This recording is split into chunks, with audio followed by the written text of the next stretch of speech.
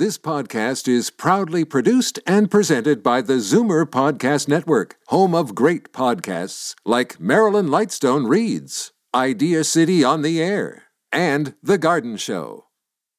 You're listening to an exclusive podcast of Fight Back on Zoomer Radio, heard weekdays from noon to 1.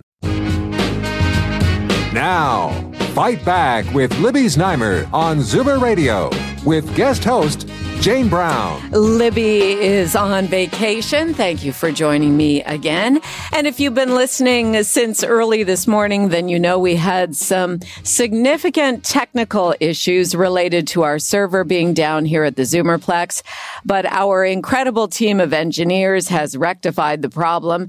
So we are back to delivering the comprehensive news packages you expect from Zoomer Radio News. Now, to be fair to Doug Ford, we have just had the long Easter weekend, but we have not heard him comment publicly on any developments in the news since last Thursday. And some of the developments are not all that positive, including an upward trend in COVID-related hospitalizations and more than 200 patients with COVID in hospital ICUs, the highest number in over a month. So what is the best strategy in addressing bad news? Our Tuesday strategy panelists join us now to weigh in on this question, as well as other developments on the political scene. John Capobianco is a conservative strategist, senior vice president and senior partner at Fleischman Hillard High Road. Karen Stintz is CEO at Variety Village, and Charles Sousa is a former Liberal Ontario finance minister. Hello, panelists. Hi, Jane. Hey, good afternoon. Hi, Jane. Well, what about this? Is it better to be upfront with people, reassure residents of the province, or is it more strategic in a positive way to be out of sight and out of mind when there are problems? Karen, I'll start with you. Yeah, in terms of the news, it was pretty well communicated, I think, by the top doctor when the restrictions were lifted that there would be an increase in COVID-related cases, but that the hospital system would be able to manage. And I think in this case, there's really nothing more to say. He can confirm what he's already said. He can again, acknowledge that, yes, COVID-related cases are going up, remind people to get their booster shots and take precautions. But really, there's no more news here. Okay. If it gets to the point that the hospitals can't cope, well, then there's something that needs to be done, of course. But at this stage, I think that it's just really trending the way people expected it to trend. John, over to you. You know, a lot of people have said, in terms of the Premier's disposition, he can be very reassuring for people, and he has been at certain points during the pandemic. And I think that's one of his strengths when he goes off script and he's just honest and sincere with people. Do you think that that's something that's missing right now because of too much attention to how he should be perceived leading up to the election? Well, I think, Jane, it's one of those things that a politician never really wins on this issue. It's either you're too much exposed and people are complaining that you're on TV for almost every announcement, be it, important or not important, and get criticized for that. And if you're not on and you let your ministers do all the announcements, then everybody says, well, you're not on TV enough and where are you hiding kind of thing. But I think Karen's right on this. I think, he has always been, in fact, has had daily conferences at times when it was a crisis, when Ontarians needed to hear from the Premier and from the leader, when it was good news or bad news or what have you. They had the top doctor, Kieran Moore, sort of say just last week, he gave a bit of an update and a prognostication of what's going to be happening and what's just sort of taking place. They've had Peter Juni from the Ontario Table on a regular basis. So you've had a lot of the health people out there talking about it. And I don't know if the Premier needed to say anything from that perspective. So, it's always strategic as to when you want to put a leader, be it a Prime Minister or a Premier, or even a mayor out at some point. So I think it's fine. I think that, you're going to see a lot of them in the election campaign for sure. Charles, what about you? How has the Premier been performing? Because, in effect, it is a performance and there is a lot of strategy involved in his announcements and what he says to reporters following those announcements. Yeah, absolutely. And COVID is not the narrative he wants to play right now. I mean, at the start of the pandemic, there were mess-ups, and he messed up a lot. Be it with the schools, the masks, the vacations, and then other things. And he was sort of late, and then he turned himself around. He begged forgiveness. People gave him a second chance. He started, going up in the polls again as a result of his fight with COVID and being there with the scientists and so forth. At this point, though, he wants to show that things are okay and things are steady, and the negative news that's out there isn't going to help him. And if he's going to be out there defending it, to John's point, he won't be a win. It won't win for him. And we may come across as assuring because he has that folksy appeal about him. But at this point in time, he has to now defend his record. And the questions before him are much more than just COVID. It's a whole slew of things that have happened over the past 4 years or have not happened. A lot of announcements at the tail end now. As a result, many of them are liberal-like announcements, frankly. And so these are the kind of things he'll have to respond to. So I can appreciate why he doesn't want to come out at this point because of the COVID issue, because it's a no-win for him. And to John's point, one of the problems that Kathleen Wynne had in her previous term was that she was out there way too much, and people got tired. We are 6 away from the June 2nd election. It is creeping up, but we've got the budget coming down soon, and then the official campaign will begin. So, I'd like to put this question out to you as well, the Zoomer Radio listener. Are you prepared? Have you given it a thought? Do you know what you're in their ridings, but have you decided on who gets your vote June 2nd? 416-360-0740. And why? Why is that individual getting and that party getting your vote? 1-866-740-4740. Let's go around the table. I do want to talk about Stephen Del Duca's announcement this morning. But first, in terms of what you think the ballot issues are going to be, is it too far out, Karen, to be talking about that? Well, I think that there's a lot of issues that are percolating for people, but I don't think that there's one issue yet that's definitive. I think we're still that's still going to emerge as the election issue, as the one issue that sort of captures the public mood.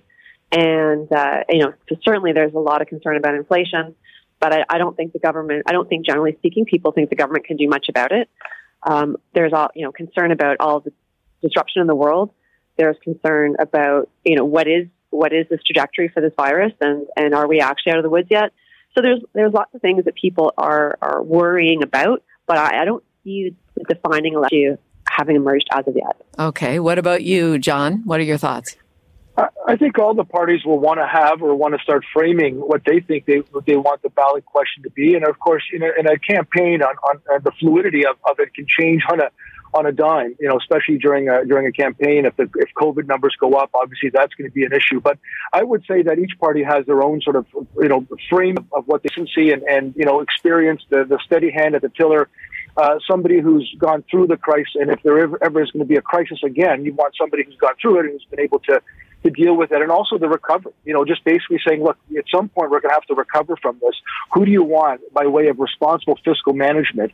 The Liberals over the 15 years who almost bankrupted the province, or do you want somebody who's going to have a tight, fiscal outlook? And I suspect the budget is going to probably show that, and might lead into the election campaign in and of itself as probably a valid question.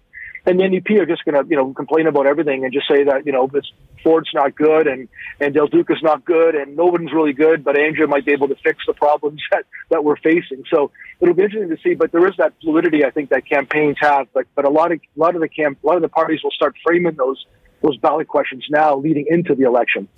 Charles, do you take issue with that the Liberals bankrupted the province since you were?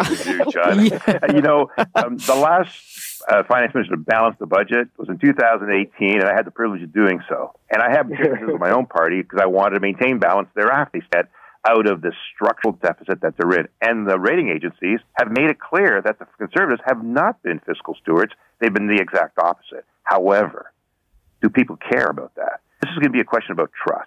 I think the framing of the ballot question, the Liberals are going to go after the 413 and the guns. And the Conservatives are going to talk about investments and reducing the cost of living for everybody. And that's the kind of thing that will give them the edge. But they haven't costed their program. The budget's coming out, and it's not going to be debated. It's not going to be reviewed effectively, as they did when they came out in the last election. They had no costed policies.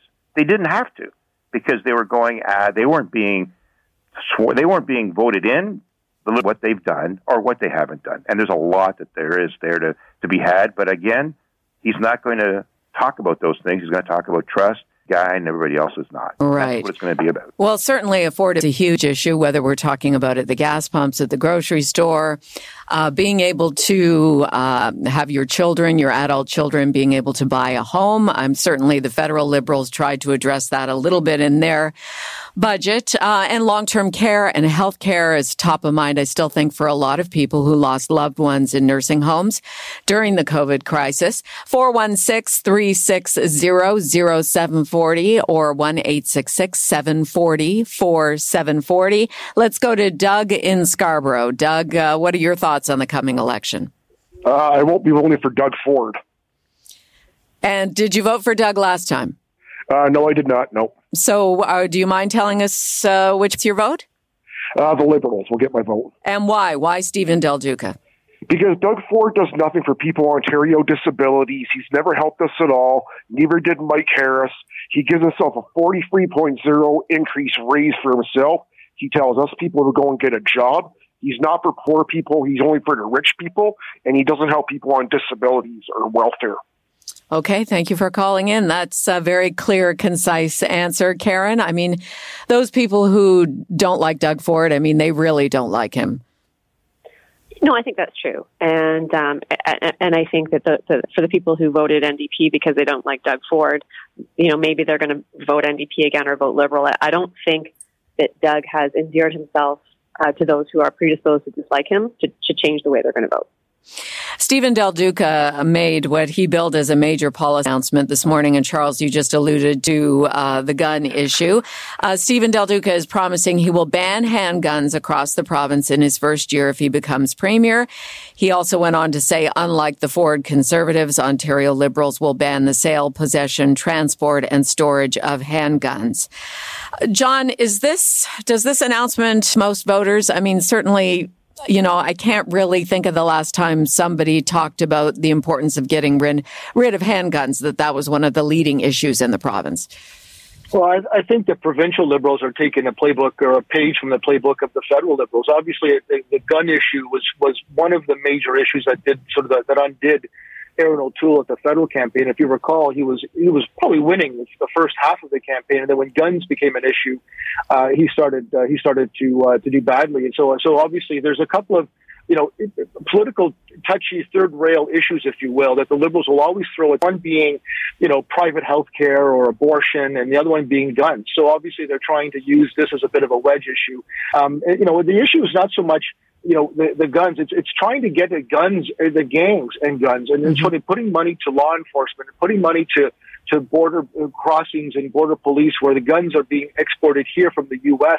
in an illegal manner. There's a lot of people who have guns here in Canada, but most of the killings that are happening are either gang related or from illegal guns that are being transported from the U.S. That's where the money and the focus should be. Just banning guns is certainly an issue and something that all governments are looking at. But just let's look at the crux of where the problem is from, and that is giving more police security and opportunities for them to stop the illegal crossing of guns from the U.S. Well, when he came out or released the news release last night saying he was going to make Del Duca a major policy announcement, I thought it would have something to do with long-term care or health care.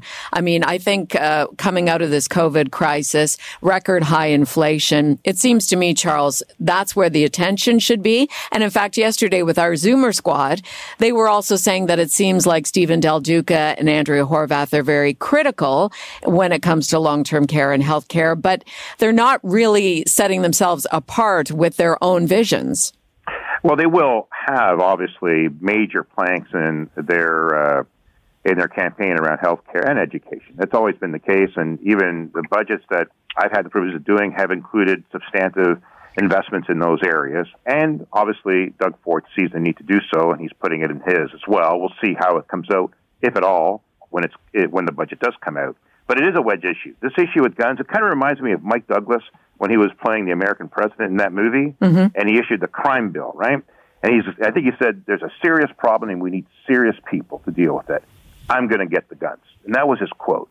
And this is kind of how I feel this is about. It's like ensuring that we have someone who you can trust, who can do all the things that John just mentioned in terms of going after the illegal activity of guns, but let's get rid of guns entirely so as not to have So there is no issue. And, to me, though, the real issue is still healthcare and education, right. The economy and the environment, making certain that the things that the Ontario government is doing will help prosper, not only Ontario, but the rest of Canada, because so much of a reliance on Ontario exists for the rest of the Federation. Well, it does. I mean, if it is a wedge issue, it feels to me like it's being fabricated as a wedge issue. Is that fair, Karen? I think you're right, because it's one of those things. If you ask anybody, do you think we should have more guns? The answer is going to be no. Right. I mean, 100% people are going to say no. But when I was at City Council, one of the things that made me just really froth was this notion that we ban guns and suddenly the gun violence goes away. Because to John's point, that's not going to happen. We can ban all the guns we want, everywhere we want, across the country, the municipality, the province. The gun problem is not because of the people who own licenses and are following all the rules. The gun problem is because people have illegal guns and they use them in violent ways. And so what's just so frustrating to me personally is that, it sounds great, ban guns, let's do it. Who doesn't want to do that? Doug Ford can't stand up and say, no, I don't want to ban guns, because he'd look like a fool. But it doesn't do anything to tackle the gun violence. Right. And that's what's frustrating for me. Let's go back to the phones, and we're with our strategy panel here on Zoomer Radio's Fight Back. Jane Libby, along with Karen Stintz, John Capobianco, and Charles Souza. Tibor in Whitby, you'd like to weigh in on the gun issue. Yes, hello. Go ahead. All right. So, everybody's about how guns kill people, this and that, and ban the sales of bullets. Let me ask this question. How many of those gangs... Sorry, I think we lost you there. ...with guns to use it as a big stick, how many of them have bought from a store and as a registered gun owner? Zero. All these people, gangbangers, drug dealers, they will still keep getting their guns whether it's banned or not, because they don't give a crap about being caught. Or if they are, they got the high-priced lawyers, whatever, to get them out. So the only way to do it is completely ban possession, sale, anything to do with handguns. Okay. And in my opinion, handguns are just used for shooting each other. Okay. People. Thank you for your comments. Really appreciate it. John, just a final comment on the handgun issue before we move on to federal politics. Yeah, no, I think that's right. I think that, you got to get to the crux of the problem. And it's not, legal gun owners who are the problem. The problem is the smuggling of it. The problem is trying to give the resourcing to police to get to the gangs and stop them, and yet the intelligence to know where the gangs are, and more importantly, at the border when they're coming across illegally, and giving them the resources to be able to do it. That's where the crux of the problem is. And you stop that, you stop the gangs, you stop a lot of the illegal guns and the killings. I actually agree with it as well, but there is one other factor. I believe almost 50% of fatalities are accidents by illegal handgun owners. So that also happens with kids. Interesting stat. All right, the federal Conservative Party race. Jean Charest has come out strongly against having Pierre Poilievre even as a candidate, saying that Poilievre stood with the truckers who occupied Ottawa and so cannot be in charge of making Ben's mayor. Patrick Brown, also running for the Conservative leadership, making a lot of promises to people in various immigrant communities, including the Tamils. Where we're at so far, we still have a long way to go. Decision day is September 10th. Karen, would you like to begin that conversation? Well, I think it is very, it's unclear who's in the lead. I mean, I think everybody assumes that it is Pierre Poilievre because he is drawing the crowds. He seems to have control of the airwaves. He is a very effective communicator. I think what he says doesn't really make much sense with respect to cryptocurrency. For an example, he's very effective in delivering a message, which makes him a very dangerous opponent. And because at this point in the campaign, there's no way to prove whether he's actually in the lead, I think that there's this public perception taking hold that he is, and that could be just as detrimental to the other candidates as actually being in the lead. John, your thoughts on the race so far? Yeah, I think it's going to be an interesting one. We're obviously going to see, I think, at the end of today or tomorrow, how many of the candidates are able to fulfill all of the criteria to be official candidates. Not least of which, of course, the money and the deposits, but also the signal. There's about 10, I think, that are out there now, but I think it's going to be whittled down to maybe a few. obviously the top three being Pierre and Jean Charest and Patrick Brown. I think that, the membership sales, which is the current phase that the party is in now, is critical. And if those rallies that Pierre Poilievre is getting amount to memberships and sales, then that's going to be critical. And he could very well win this on the first ballot. But, it's hard to tell. And it's not easy always to get people in rallies to sign up for members and actually to vote, because it's a mail-in vote. So, all that has to sort of take place. But for now, it's really becoming a two-person race, which is Jean Charest and Pierre Poilievre. Right. Do you see it that way as well, Charles? Yeah, it seems to be turning out that way. Both Karen and John make good points. I like what Jean Charest had to say during his interview by trying to articulate how Pierre should be disqualified and unfit to actually be a prime minister, let alone be a candidate. I mean, he's talking about the Freedom Convoy and some of the illegal activities that were happening there, his support for the movement, to suggest that he supports illegal activity and uprising in the country. But it's an interesting issue that's coming to play. John's point about will Patrick Brown have enough to become an official candidate? I suspect he will, and I suspect he'll be sort of the underdog here because he's also appealing to Quebec in a big way, especially around the Prohibition. But then he's going to be with the religious issues, right? And Bill 21. So it'll be an interesting issue as it comes forward. It seems Pierre has the upper hand just by the crowds he's bringing out, but it's not enough to actually lead in terms of nation building. I don't see Pierre being the nation builder. Let's go to Ron in Guelph. Ron, you would like to comment on the Conservative race. Thanks for taking my call. One quick comment on the guns issue. That guns issue is only going to appeal to voters in the 416 and 905 area. It won't appeal to people in Northern Ontario or out in the country. Okay? Okay. And on Pierre Poilievre, yeah. He might be able to get elected, and this has come out before, and a lot of other people have commented. He might be able to get elected, be leader of the Conservatives, but there isn't a chance in hell that he's ever going to get elected as Prime Minister of this country, except in Western Canada. Okay. And you know what? Let me put that back to our panelists. Thinking about the last time we had a leadership race, Peter MacKay was criticized for focusing too much on becoming prime minister and not on the Conservative leadership at that time against Erin O'Toole. Karen, is that, how should Jean Charest be playing this? Because he has been talking about the ultimate leadership and being prime minister. Is he getting ahead of himself? No, I think he's playing his card correctly. Okay. Because he's in a different position than Pierre Poilievre. He's not a sitting MP. And so he doesn't have necessarily the same, maybe caucus support. He's playing a different game, and I think he's playing the right game to win. He's playing the only strategy that he has. But the other part I just find so remarkable about Pierre Poilievre is that, even speaking with my friends, they think he's from Western Canada, and he's from Ottawa area. Right. Right? Like he's taking a very controversial stand about the truckers and their behavior in his own backyard. And I find that really quite remarkable. So I don't know, you sort of say, would he have the support of the West? Would he have the support of his own riding for the position that he's taking? I assume he must, but it is, for me, quite remarkable, given that people perceive him to be something that, perceive him to be someone from out West, when in fact he's from Ontario. John, how about you on forward thinking towards being prime minister before becoming Conservative leader?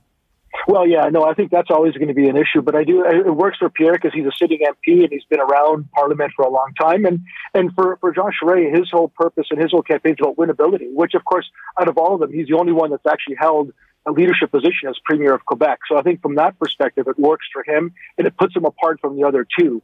And in some ways, but I would just caution though, people will always say about a leader, you can get elected as leader of the party, but not as prime minister. They said the same thing about Stephen Harper, and they said the same thing about Mike Harris. Both of them became very successful leaders in their own right. Okay, I take your point on that. And Charles, final word to you. Yeah, I think the caller was bang on, but the issue around the prime ministerial position I think Jean Charest is acting accordingly, and I agree with Karen that that's his only way to proceed. And Pierre has the upper hand, and he's appealing to our most angry out there right now. And I get it. Will he then tail into the middle as all the other conservatives have done and then get whacked for doing so? Who knows? But I think that's his only alternative. For him to win, he has to do what he's doing as well. And he's obviously getting a lot of attention, unfortunately, because, man, I hope that's not who we are as Canadians, right? I hope we see beyond the anger and that we see that there's more to us than just that. We will leave it there. Thank you all once again for your time. Thanks, Jane. Thanks, guys. Thanks, Jane. Thanks, everyone. Karen Stint, CEO of Variety Village, Charles Sousa, former Liberal Ontario Finance Minister, and John Capobianco, Conservative Strategist, Senior Vice President and Senior Partner at Fleischman Hillard High Road. It's Jane for Libby, and make sure you're listening next week when Libby will be announcing some exciting changes to fight back. As for the second half of today's show, coming up next, if you're confused about when and how you should be renewing your license plate, now that you no longer have to pay for an annual sticker, we will try to end that confusion next. You're listening to an exclusive podcast of Fight Back on Zoomer Radio. Heard weekdays from noon to 1. Fight Back with Libby Znaimer on Zoomer Radio with guest host Jane Brown. Libby is away on vacation. She's planning to be back for Free for All Friday. Well, earlier this year, the governing Ford PCs scrapped license sticker. In fact, you've likely received your rebate in the mail. And the math on how much you should get back, at least in Southern Ontario, is basically $10 a month since March of 2020. So I'll use myself as an example. My birthday is in July, so I was reimbursed $120 for March of 2020 to March of 21, then another $120 from March of 21 to March of 22. So that's $240, and then 4 more months at $10 a month for a total of $280. Does that make sense? Is that the way it worked out for you when you got your rebate?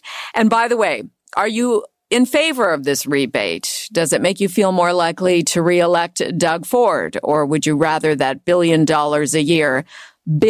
a year go somewhere else? 416-360-0740, 1-866-740-4740. Now, you still need to renew your license plate, but there is no fee and no sticker. To help us through this process, we're joined by Elliot Silverstein, Director of Government Relations at CAA Insurance. Hi, Elliot. Hi, good afternoon. Anything you want to add to what I've said so far? I think, there's a lot of different questions about how much people are getting. I think people are seeing different amounts, but I think the most important thing right now is really reinforcing to people that even if you're not paying, you still have to make sure you renew by the deadlines. Okay, so renewing by the deadline is always your birthday, right? Correct. So, but we won't be getting any reminders, that's my understanding. Yeah, I believe you can now set up for different types of alerts through the government, and you can still renew for 1 or 2 years. But it's really important because, again, the impact of not renewing can have other effects because, again, when you renew, you need to provide your plate information, your vehicle info, your odometers, also your proof of insurance. And again, it goes both ways because if you're not compliant, you could be charged a penalty for not renewing. But it's also important to make sure that we have vehicles that have proper insurance as well. So all these license plates that are out there on the back of vehicles currently have the little sticker in the corner, and like mine says July 22. Should we be removing those from the license plates? Does it matter? Do police run your license plate through some sort of system and they see whether you've renewed or not? How is all of that going to work? Well, the government, when they announced the changes a couple of months ago, they had mentioned they were moving towards automated license plate recognition technology. And that's really going to allow law enforcement to really have the tools to see what is valid and what is invalid. So, I mean, there's never been a direction about having to remove the stickers or keep them on.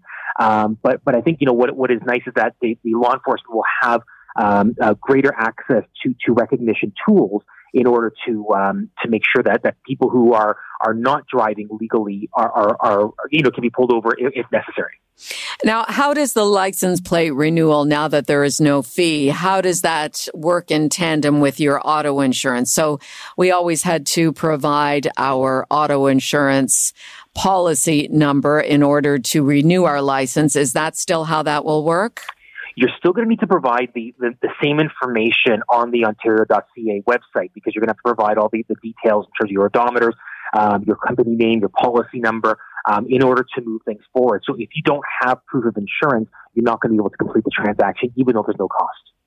Okay, and you can renew for 2 years at a time rather than just one, right? You have that option. You could do 1 or 2 years. Myself, I've always figured, take the 2 years, because at least it's out of the way, and it's one less thing to do each year. Right. Why at this point where you don't have to pay anymore, why would you do just 1 year at a time?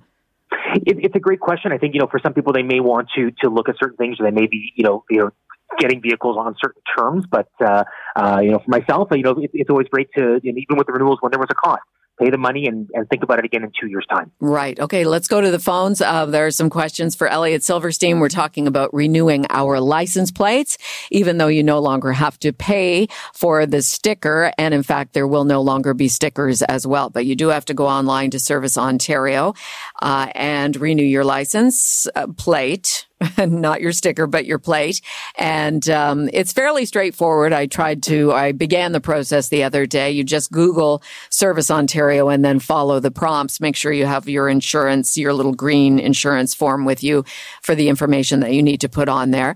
But any other questions you have about this or related to insurance, Elliot's our guy with the CAA, and the numbers to call are 416-360-0740. Or 1-866-740-4740. Brian in Caledon, go ahead. Oh, hello. Hi. Yes. Yep.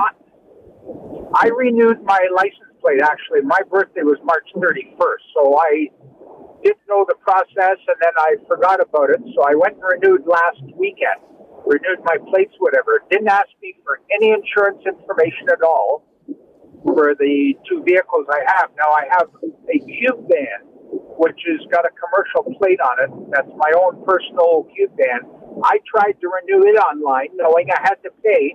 It won't let me. It says I have to go to a Service Ontario outlet. Okay, Elliot?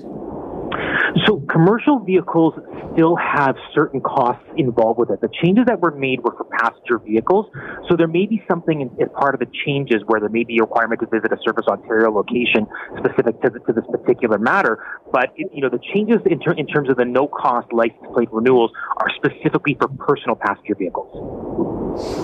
Oh, I realize that. But last year, like this vehicle, I have to renew every year. I can only get a sticker for 1 year. Last I went online along with my cars. Now it won't let me. Now there are numbers to. It's probably best to reach out to Service Ontario specifically in case there's something specific to the matter, because again, the government has really moved to try and move as much of this online as possible to limit visits.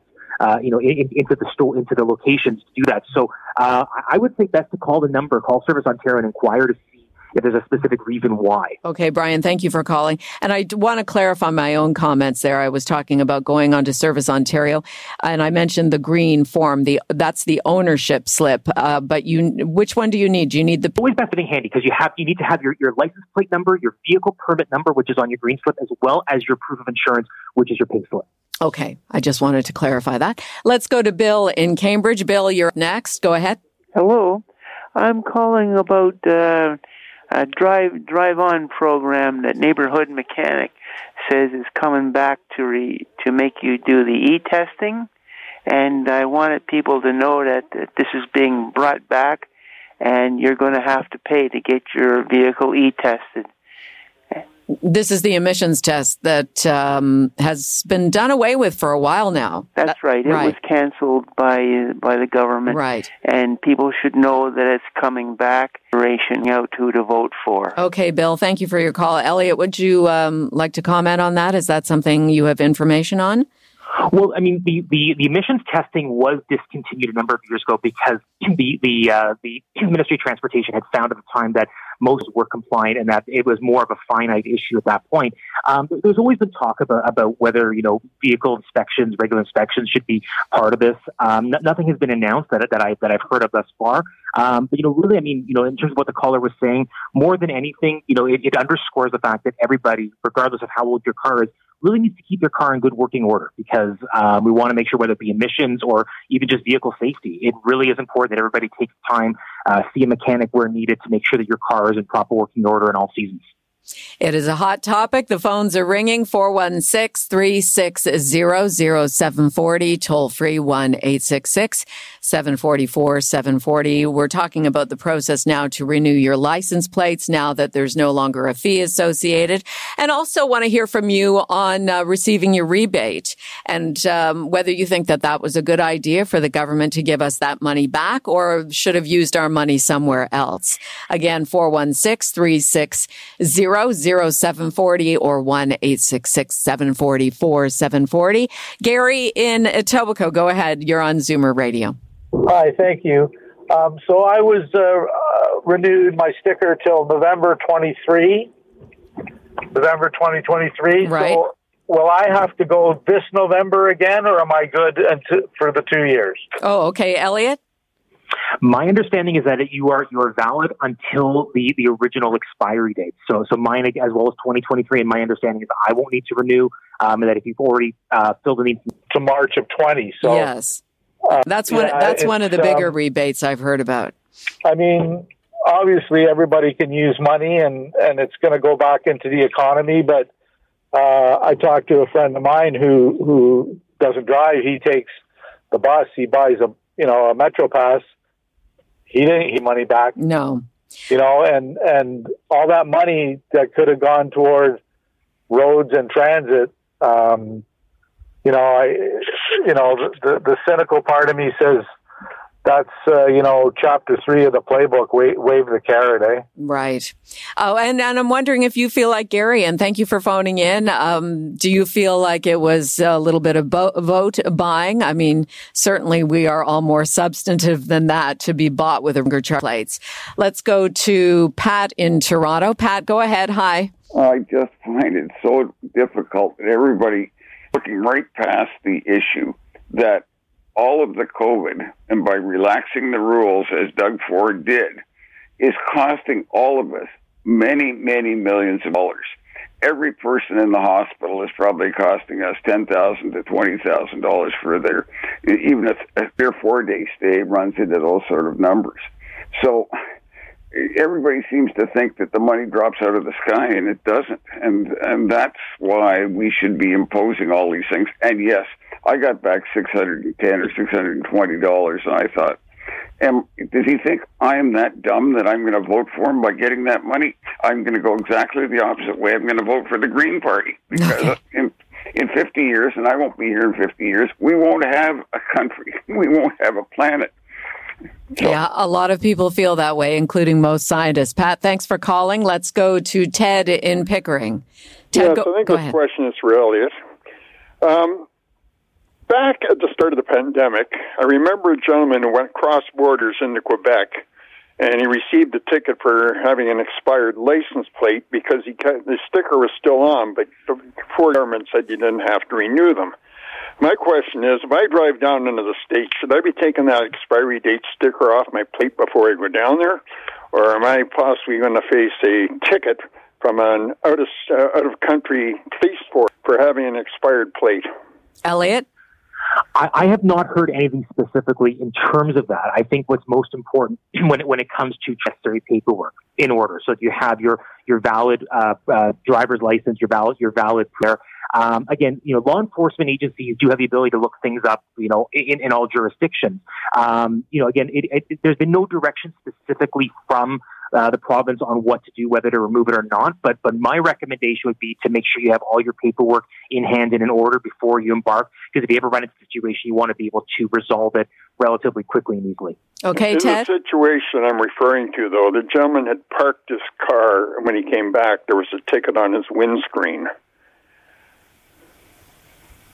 And again, specifically, I mean, I'm not familiar with the situation itself, but I think it's important, again, and the rules have now changed, obviously, with the fact that a sticker is not required. There was a bit of a period of time during the pandemic where there were some questions about, renewing your license, and there was a bit of a freeze on that time frame. I think going forward, it's important that, we do get that clarity, and to your point, understanding what it means when you go into different jurisdictions. Okay. We have time for one more call before we change topics. Judy in Oakville, go ahead. Hi. Yes, I was just wondering about seniors and their license renewals. Will they continue to be notified like we used to, through the mail? I don't think so, Elliot? I'm not sure. I believe they've moved more towards an automated process. There may be some ways to opt in some ways, but you'd have to check with Service Ontario specifically to get that information. I know they've moved towards more to email addresses where they've accumulated those. Okay, Judy, thank you for calling in. And just one more question of you, Elliot. If people have not received their rebate for their license sticker fees that they've paid back to March of 2020, is there something they should be doing to ensure they do get that check? I think they're still being released right now. I'll admit I got mine last Thursday, so they're still being rolled out. I would say give it a little bit more time. I know they said that it was happening in March and into April, and if you haven't received it probably towards the end of the month, it may be worth an inquiry into the Service Ontario hotline to see where things stand. Okay, very good. Thank you for the conversation and for clarifying some stuff for us. Thank you. Elliot Silverstein is Director of Government Relations at CAA Insurance. It's Jane for Libby here on Zoomer Radio's Fight Back, and still to come. Ontario residents have had the ability since late last year to register a business online. But according to one business founder, the program is fraught with problems. We will explore this story next. You're listening to an exclusive podcast of Fight Back on Zoomer Radio. Heard weekdays from noon to 1. Fight Back with Libby Znaimer on Zoomer Radio with guest host Jane Brown. Libby returns on Friday. Well, late last year, the province launched a new online business registry, which seemed like a sensible step towards modernization. But is the system user-friendly, or does it even work? Mark Goldgrub is founder of Green Economy Law Professional Corporation and wrote an article on Blog TO about his more than challenging experience. He joins us to share his story. Mark, hi. Hello. So there was no online business registry in Ontario until 2021? There wasn't an official government online business registry. You could incorporate online and even file a number of things through third-party private service providers, but the provincial system was basically paper-based. Okay, and this is for any kind of business in the province? Or that you know of? I mean, technically, how do you put it? It's mainly for corporations. I mean, you can do filings for like a master business license as a sole proprietor, or even operate as a partnership, but it's largely for corporations. So prior to this change last year, was the process, you said it was paper-based, but did it make sense? Was it easy to go through? It wasn't, neither. It didn't really make sense. It wasn't really easy to go through, but it did work. Like, you could definitely figure it out. It wasn't that difficult. Like, for example, something I write about in the article is filing an initial return. When you incorporate a corporation in Ontario, you're supposed to file an initial return within the next 60 days. Basically, this was described to me as someone at the actual Service Ontario offices checking to see if someone's home. Frankly, I don't really think it's necessary. If you incorporate federally, they kind of just say, are you changing anything? No? All right, we'll handle the initial return. But the initial return is something you're supposed to file saying, this is where the corporation's based, this is who runs it. And in the prior system, what you do is actually take a piece of paper, even if you incorporate it online. Let's say you incorporate it through an electronic service provider. You would then, the easiest thing to do is take a piece of paper to the ministry office, put it in a box, and say, here's my initial return. Obviously, in the 2020s, this was not the greatest way to do things, but it worked. You knew what to do. You go to the office, put it in the box, end of story. Now, it's not always that simple.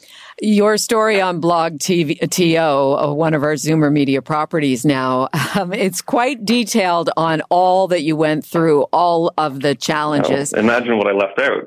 Yeah. So could you make a radio savvy story out of your experience? I'll give you one story which I recently resolved, which I think will illustrate some of the issues here. Basically, I have a client, a corporation that was incorporated at the federal level. In Canada, unlike in the U.S., you can incorporate either provincially or federally. Federal system, as I read in the article, is very good. They incorporated federally, and great. Easy stuff. When you change something, if your company is actually based in Ontario, even if you're incorporated federally, if you change something, you have to tell Ontario. So this client changed their name. They changed their corporate name. So I had to tell Ontario. I had to file a notice of change saying, hey, Ontario, we're operating in Ontario. Just wanted to let you know that this corporation has recently changed their name.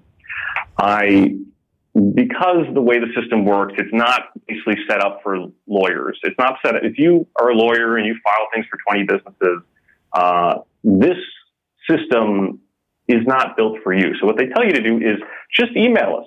Just email whatever you need us to do. Just send us a form. So I sent them a form a month ago. I said, here's the form. They said, no, this is the wrong form. I said, okay. So I found a new form, sent them the new form. And here's a new form. And then they mailed my client and said, we can't find the corporation. We can't find this corporation. We don't have this name in our system. And it's like, first of all, the reason you don't have the name is because we changed the name. We're telling you that we changed the name. We attached the articles of amendment, which show you this is the old name, this is the new name. You have the company key, you have the Ontario corporation number. You have everything you need to find this corporation. This is not like a mystery that you have to go looking under tables and chairs to find out what corporation is involved here. But for some reason, that was beyond their capability, so they mailed my client this. I don't know why they mailed my client this.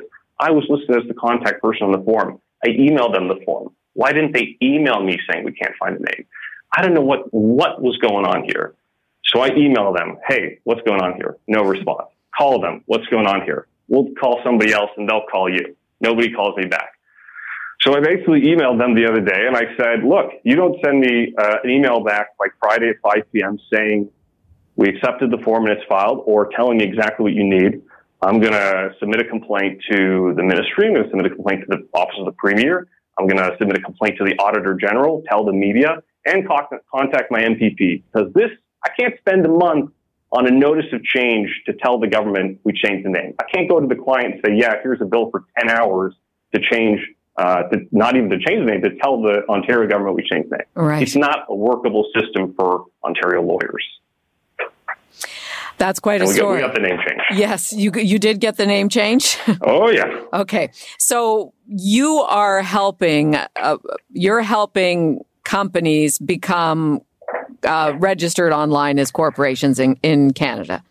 That's in among Ontario. the things that I do. In Ontario. That is among the things you do. It sounds like, I mean, if somebody is actually forming a corporation, they need somebody with some expertise to do this. It does not sound like something that an individual would be doing, for instance. I wouldn't actually say that. The new system is really actually set up for the individual. It's set up, to their credit. I'll give them a little credit here. It is set up that if you are a person, you're supposed to be able to go online and say, I want to incorporate, and just kind of click on a couple things and file. The problem is the system wasn't set up for everybody else. It wasn't set up if you run multiple corporations. It wasn't set up for if you're a lawyer filing things on behalf of other people. It was really set up for the one person who wants to go online and incorporate without a lawyer. And if anything, it seems like almost the system was done in spite of lawyers rather than for taking them into consideration along with individuals. So what would be your best advice to somebody who is trying to incorporate in Ontario with this new system? I mean, it depends. This is the lawyer answer. It depends. Are you just a person trying to incorporate a simple corporation? You might be able to do it yourself. If you're doing things a little bit more, that maybe are a little more complicated, involve other people, yeah, it might make sense for you to bring on board a lawyer to help you out with these things. Managing the system as an individual is not that difficult. It could definitely be better, but it's not that difficult. Really, I find the system is incredibly difficult to navigate as a lawyer when you're filing for multiple people. That's what the system really was not set up for. Well, we appreciate your story. It's there's a lot of stuff happening out there, and for people who have formed businesses and they formed in the previous way of doing things, is there anything they're supposed to be doing now? That's just as a final question to you. Well, I would say make sure you have your company key. If you, set up your corporation 5 years ago and you don't have your company key, go online and try and get your company key, because let's say tomorrow you need to file your annual return, which is now supposed to be done online. Usually accountants used to do it, but they changed it now. Now you're supposed to file an annual return every year. You can't file that on your own without a company key. Okay. So if you set up your corporation 5 years ago, and you don't have your company key, go online and try and get your company key. And if they're not sending you a company key for some reason, you got to figure out what's going on there, because now you can't interact with the system at all without a company key unless you want to go through an electronic service provider that's going to charge you like $150 to do anything, which is unreasonable. Okay. Well, I guess, if anybody has any further questions about this, they could reach out to you separately from our program. Mark, thank you so much for your time and your story. Thank you. Bye. Mark Goldgrub is founder of Green Economy Law Professional Corporation. Jane for Libby, and you will definitely want to join us tomorrow. Off the top of the show, Liberal leader Stephen Del Duca, who is trying to become the next Premier of Ontario. We also have Dr. Uni, Dr. Peter Uni. He's a favorite here on Fight Back for the second half hour to answer your questions. In the meantime, have a great day. Bob Komsic has your news up next. You're listening to an exclusive podcast of Fight Back on Zoomer Radio. Heard weekdays from noon to 1. This podcast is proudly produced and presented by the Zoomer Podcast Network, home of great podcasts like Marilyn Lightstone Reads, Idea City on the Air, and The Garden Show.